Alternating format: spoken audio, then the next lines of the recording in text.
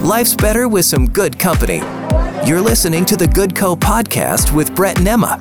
Discuss the hot topics, the hard ones, and everything in between. Here's the Good Co podcast with your hosts, Brett and Emma. Welcome back to the Good Co podcast with Brett and Emma and some special guests. Yeah, two of my favorite people, Kate and Nate Thompson, from another podcast that we have on our Hope FM podcast network called Between Sundays. Welcome, you guys. Hey. Thank you. Thanks for having us. Nate, I hear you have a super special question to ask Brett. Well, I was wondering, you're getting a father-in-law Yeah, very soon. soon. What's his name? Bill. Big Billy. Papa Billy. Billy boy. Sorry. Sorry what? Actually, that's part of my question. Is it sorry, Bill, or are you calling him Papa? You know what I mean? Like you're saying Dad? Dude, I'm sweating already. You're getting nervous. Dude, I'm He's sweating red. already. Bill, as I won't be calling you Dad, but he's looking red. He's Brett's a hot little and nervous. sweaty over here. So what do you call him Dad, or what are you doing here? Where are we at with this? It hasn't been Dad yet, but I'm not closed off to it in the future. I mean, the wedding is a little over a month away. You want to maybe try it right now? You can just do a shout out. You want to do a shout out He's to him? into it. I do say that this is a safe space a lot of times, but Now that's safe. I'm working up to it. You don't feel safe right now, do you? No, I'm on blast. Is mom easier? I think naturally it is. Yeah. I mean, was it easier for you, Nate, to call Kate's mom or Kate's dad? For sure, the mom one. Kate's Yeah, dad. probably mom. I think that comes from like growing up with some of my friends who weren't like, my friend Brad, I would call his mom when I was in high school. I don't know if that's just like a guy thing or if girls also did that. Oh, I don't did know. that for sure. I totally Okay, did that's that. a normal thing then. It's not I even didn't a do thing. that. I'm a little bit of a Here we go. loyalist. Here we go. Let's So I would feel like I was like betraying my mom, calling own someone else mom. like you just come home and confess it. So did you have a hard time calling his parents mom and dad? Yeah, I think for a long time I just avoided calling them She wouldn't even something. make eye contact with them. She just talked looked to down. him. That's not. It's yeah. just like instead of saying thanks, mom, it's just like oh, thank you. She's like, what was your? She'd be like, what was your name again? Oh, My fiance, man, she's going to have a harder time than me then, huh? it's possible. Maybe. I think it's a personality thing too. You know, if you start right off the bat calling them mom and dad like earlier on, then it's not as a big deal as all of a sudden you're married and now you change your language all of a The sudden. pressure. Yeah. I call your dad now. I think he likes it. I mean, we're what? You just 18 started that? years? Can we How get long have we been married? verification? I might text him. Big I've got Jimmy, his number. Papa John. Shout out. Sometimes we call him Jay-Z. Jay-Z. Oh, that's Dadsy. cute. Yeah. If you're enjoying all the good company right now, would you consider rating the podcast and leaving a review? And just maybe your comment or question could end up on the next podcast. Well, that kind of brings us to our topic for the day. You might be wondering why we have Does it? Between Sundays with us today, but actually my future father-in-law typed Who? in a question. What? Bill? Bill. Oh, Dad. Hi, Dad. Hi, Dad Bill. Oh, man.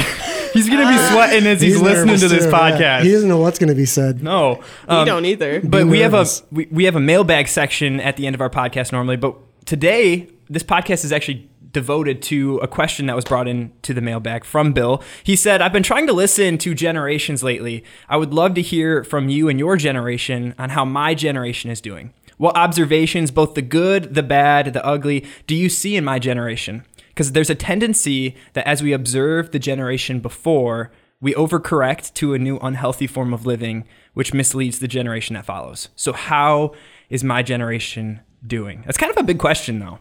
That is a big question. It's Yeah. a great question, though. And you guys are a little bit older than Brett and I. Sorry to say. No, don't The apologize. married for 18 years thing kind of gave it away. But so you're like the generation above us. So we kind of want to hear from you and discuss. I just want to say, I was 5 years old when you guys got married.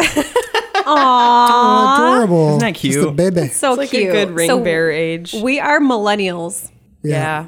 And you know, millennials have a bad reputation for a lot true. of things. I feel like that's so true. But let's change it, Nate. Let's be Let's proud change millennials. it. Touch my knuckles Fist to yours. bump. I am also like a first edition millennial because I'm coming right at the cusp of like the Gen Xers. I'm born in 81, so it's kind of like right in that transition thing.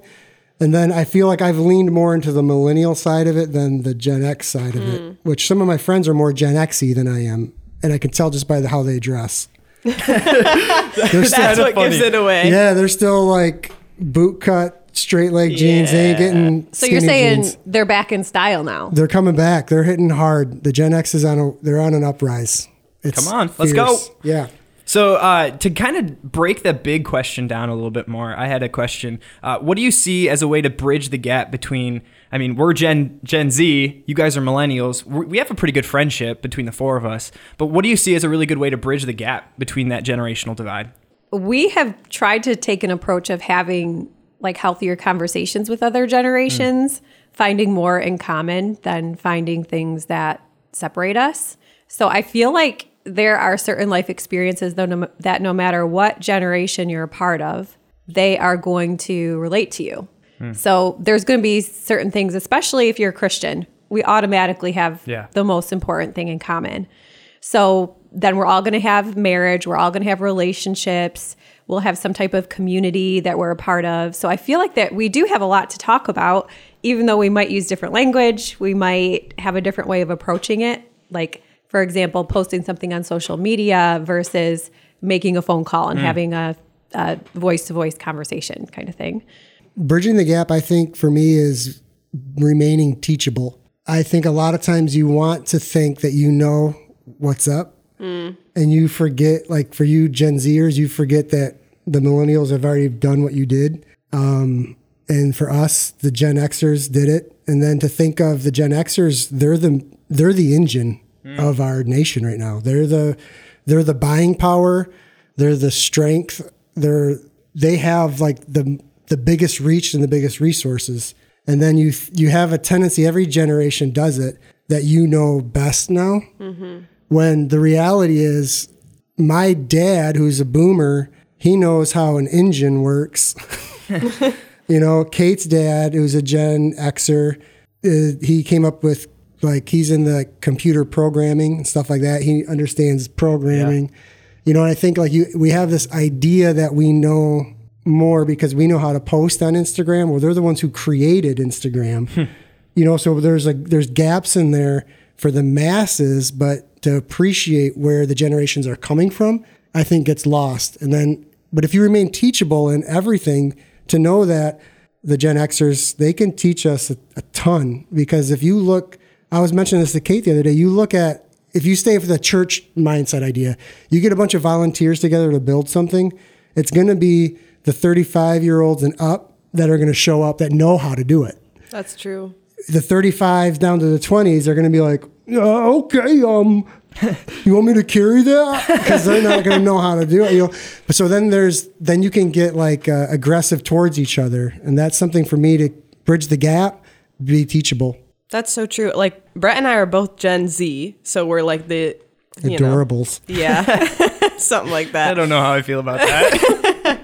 But I do think it's true. I think it's easy for our generation as a whole to kind of look at any of the older generations and just be like, you didn't live through media in the way that we did. You didn't live through, like, you don't know anything about media, honestly. Everyone's calling us for their computer problems and phone problems and all of that. But, and kind of discounting like all the knowledge and all the older generations do know. And so for me, bridging the gap looks like what you touched on, Nate, is just being teachable and being aware that like they have wisdom to share, and I might have to shift and apply it a little bit to my life, but there's so much life that they've lived that I haven't, and I don't know anything about. And I think there's something in our generation, maybe you'd agree with me, Emma, is that I feel like we're very quick to judge the other generations. And I know we're not really supposed to be talking about our generation, but one thing that I want to correct with my generation is I just think if we were to embrace each other's differences more,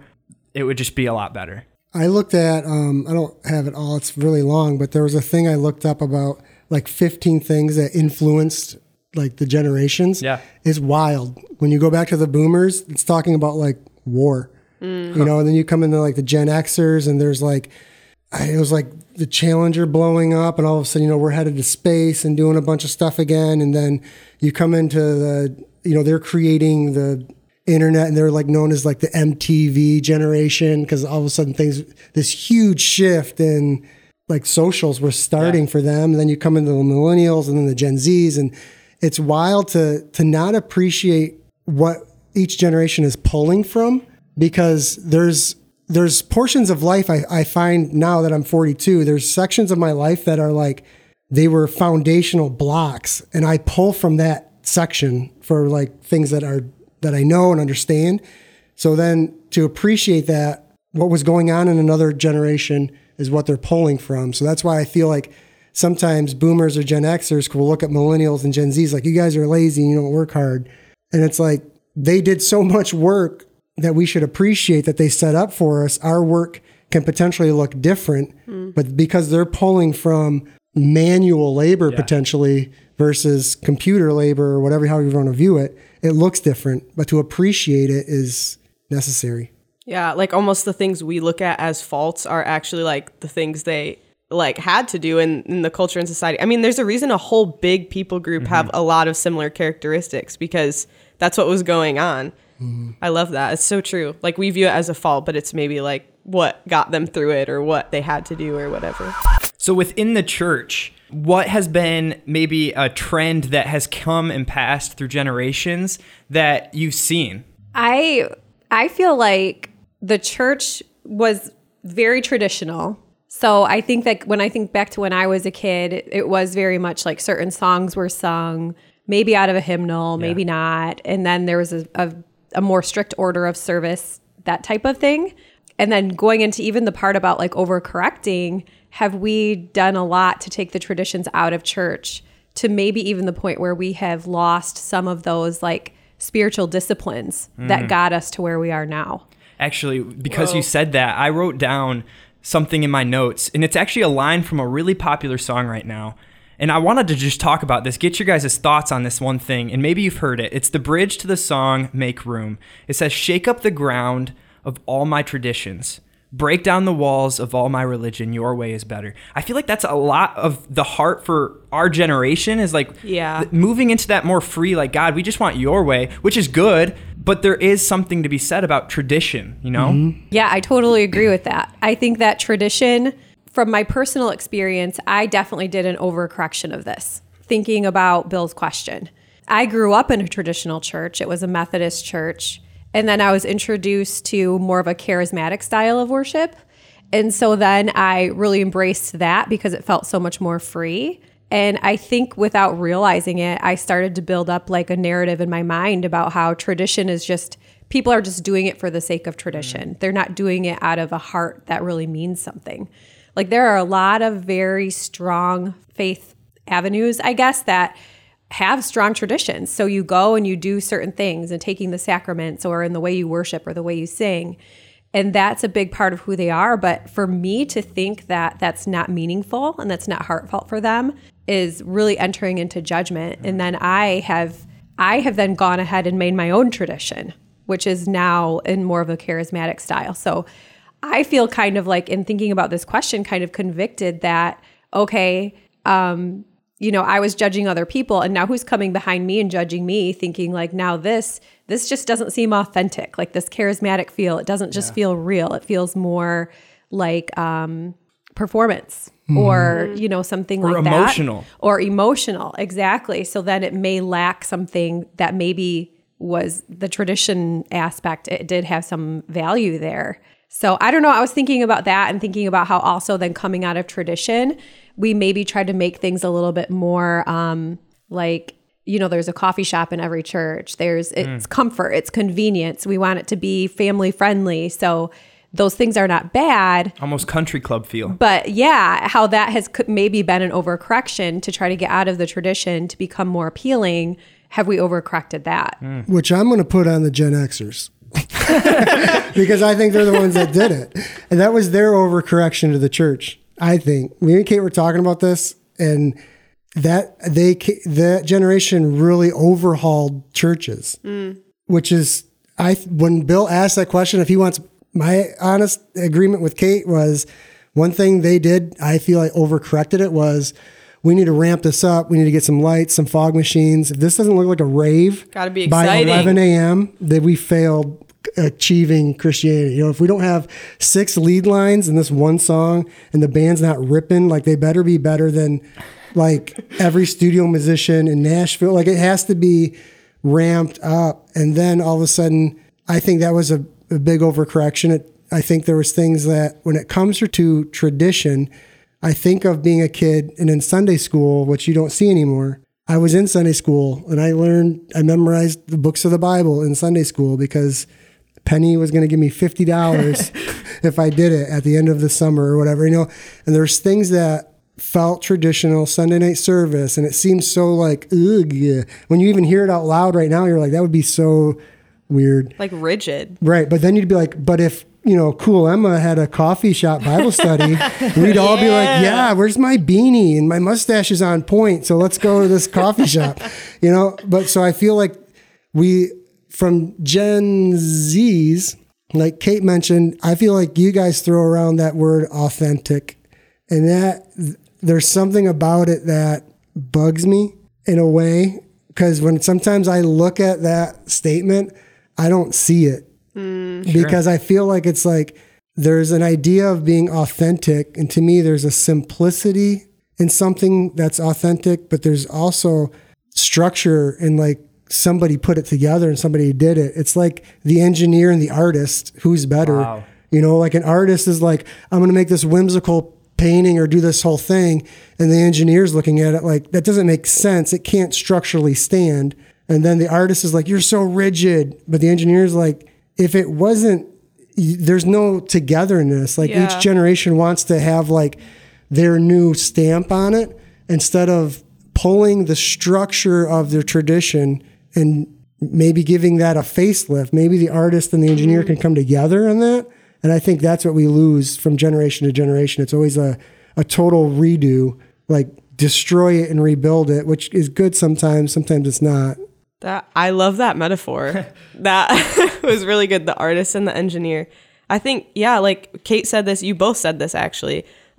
Just the piece of like pushing against tradition, because that was so much like a generation or two before us, and they really focused a lot on tradition and like going to church for the sake of that's what you did. And like you don't want to be that one person in town that's not going to church, and a lot of other things that came with that. And I did the same thing. I pushed against tradition for a while, and I was like, this is awful. I do not like everything tradition based. I don't understand. I don't think there's a point to it. Why do it just because we did it last year? Let's do something else now. But I kind of realized through kind of discussing it with the Lord that discipline is really similar to tradition. And I also was lacking discipline.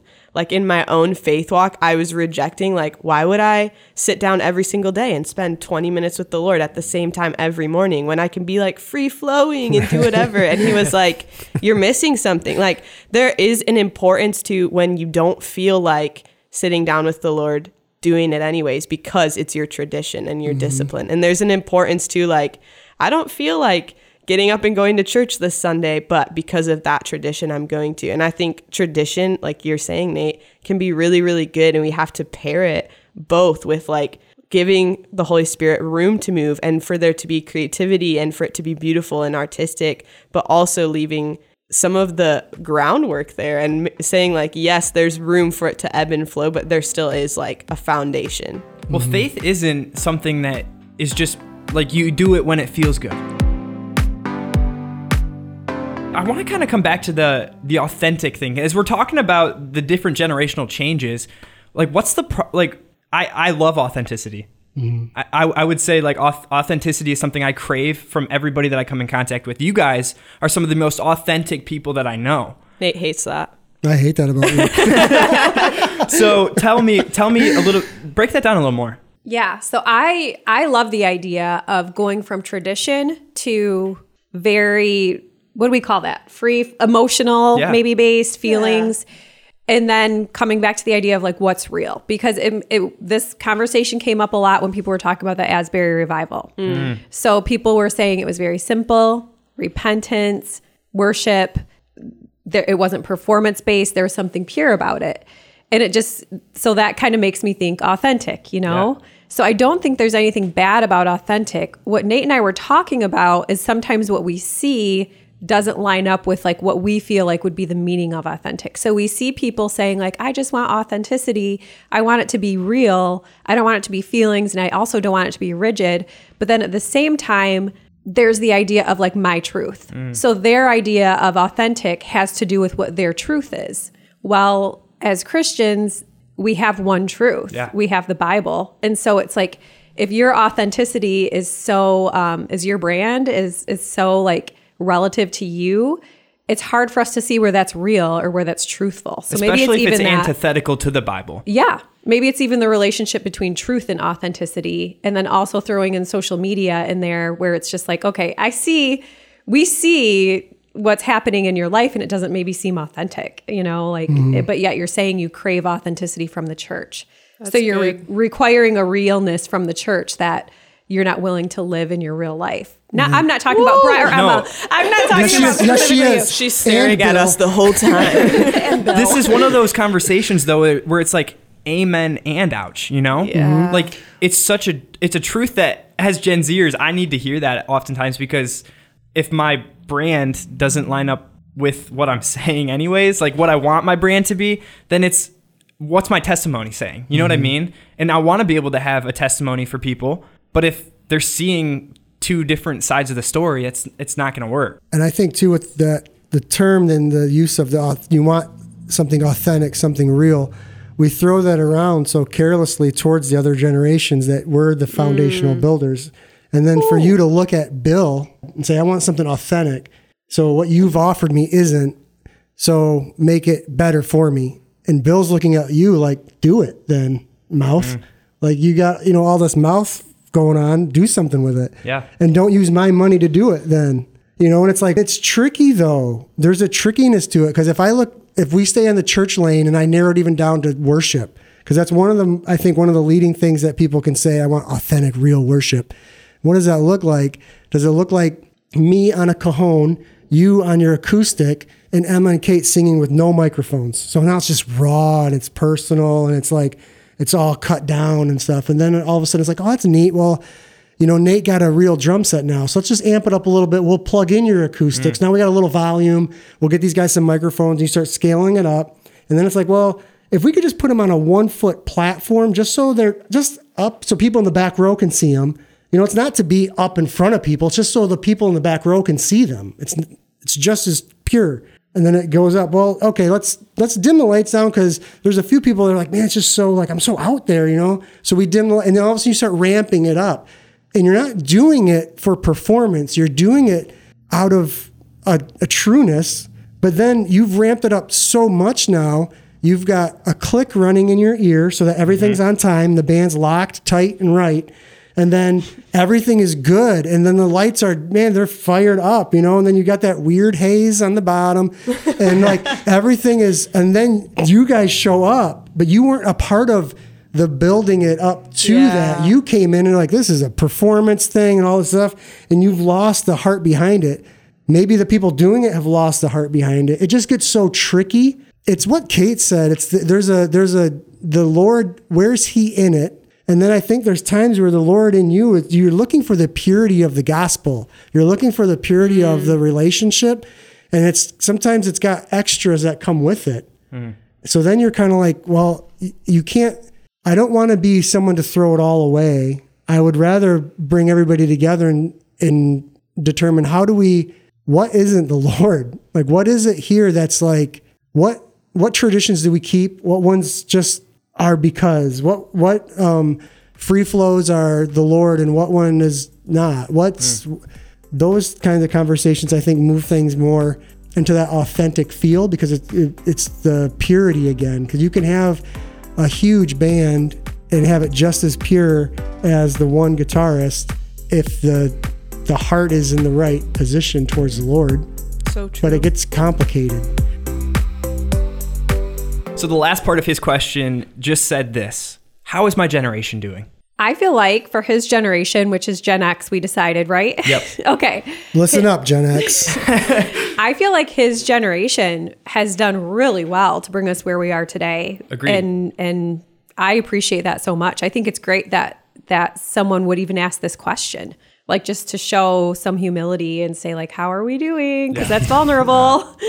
But so I would say like, you've done well to get us where we are, and let's like appreciate you more than saying all of the things that we wish you could do differently.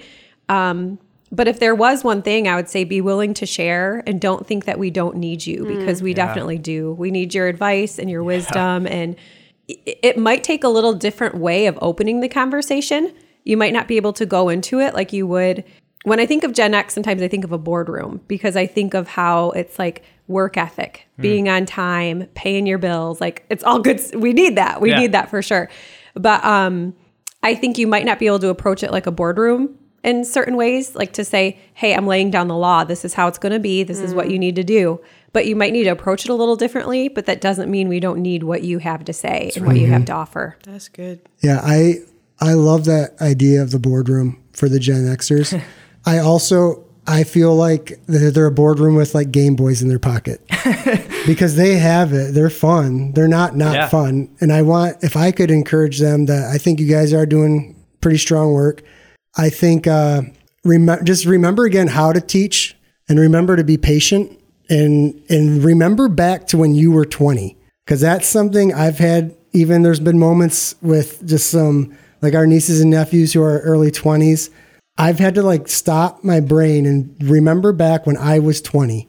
And I think you will instantly hit a grace valve right there, because all the Gen Xers, when you guys were 20, you were a disaster. Just like every other generation, maybe not the boomers, because they were like at war. So they kind of had their poop in a group. They were pretty put together there, but I would say for the Gen Xers, I appreciate you guys and keep it up. Yeah, and if I can speak for Gen Z a little bit, I mean, I'm not everyone, but do it. You are to us, Emma. I think overall, Gen Z really wants to be listened to by Gen X. And I think like in the same way that you guys are saying, like we desperately want to hear from Gen X, like we do, but sometimes it can feel like a lecture, or like a little bit what you were talking about with the boardroom, Kate, where it's like, okay, this is like laying down the law. This is how it's going to be. And I think that a lot of times just we want to feel like we have value to you too. Like we can see the value, and we can see like the work ethic, and we can see all that you guys have done. But sometimes the disconnect is feeling like you don't feel like we have anything to bring to the table, or we're like too young and naive to actually have something good enough value. I will say I'm extremely blessed by the people in my life who have built that relationship, but I hurt for my friends who don't have a mentor. And so to bounce off what you're saying, Emma, is I would just say build that relationship. Don't be afraid to approach us Gen Zers. We desperately want you to pour into us. Like build that relationship before you start speaking in though, because that's really important.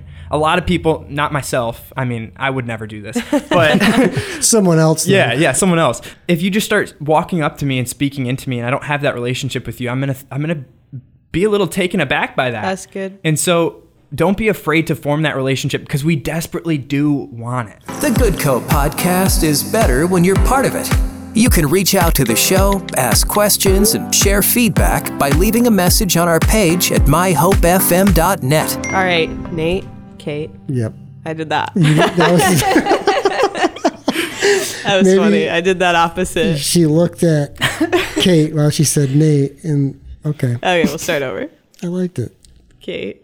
Nate. I'm keeping all of it. Emma, Brett. Thank you guys so much for being on the podcast today. This little crossover episode between two different podcasts. But if they want to listen to your podcast between Sundays, where can they go? What do they need to know? Go to myhopefm.net. There's a podcast menu option, and you can find us there. So easy. So easy. You can even leave us comments and questions, and then we will get them and respond to them. It's right next to Good Co. So if you know where to find Good Co., go there and you'll see between Sundays too. Yeah, I hope you actually get a chance to check out their podcast. I love listening. I actually get a chance to edit your guys' podcast too. You guys are some of my favorite people. But I really hope you guys get a chance to go check out Between Sundays wherever you get podcasts and show them a little bit of love as well. Thanks for clicking play on the Good Co podcast. To hear another episode or to get a hold of the show, visit myhopefm.net and click podcasts.